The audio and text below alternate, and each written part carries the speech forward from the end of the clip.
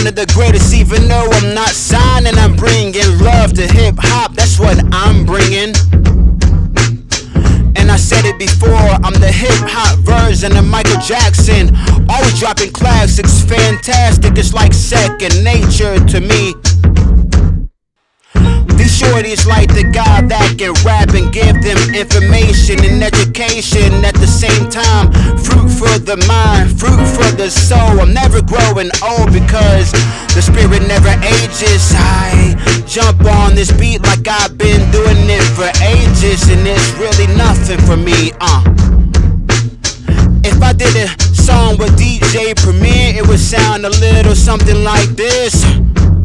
Shout out to King Nas, he inspires me the most when it becomes a thing for me to just drop these things on hip-hop beats. But I do every kind of music that you can think of, like it goes from like reggae to R&B to hip-hop to pop.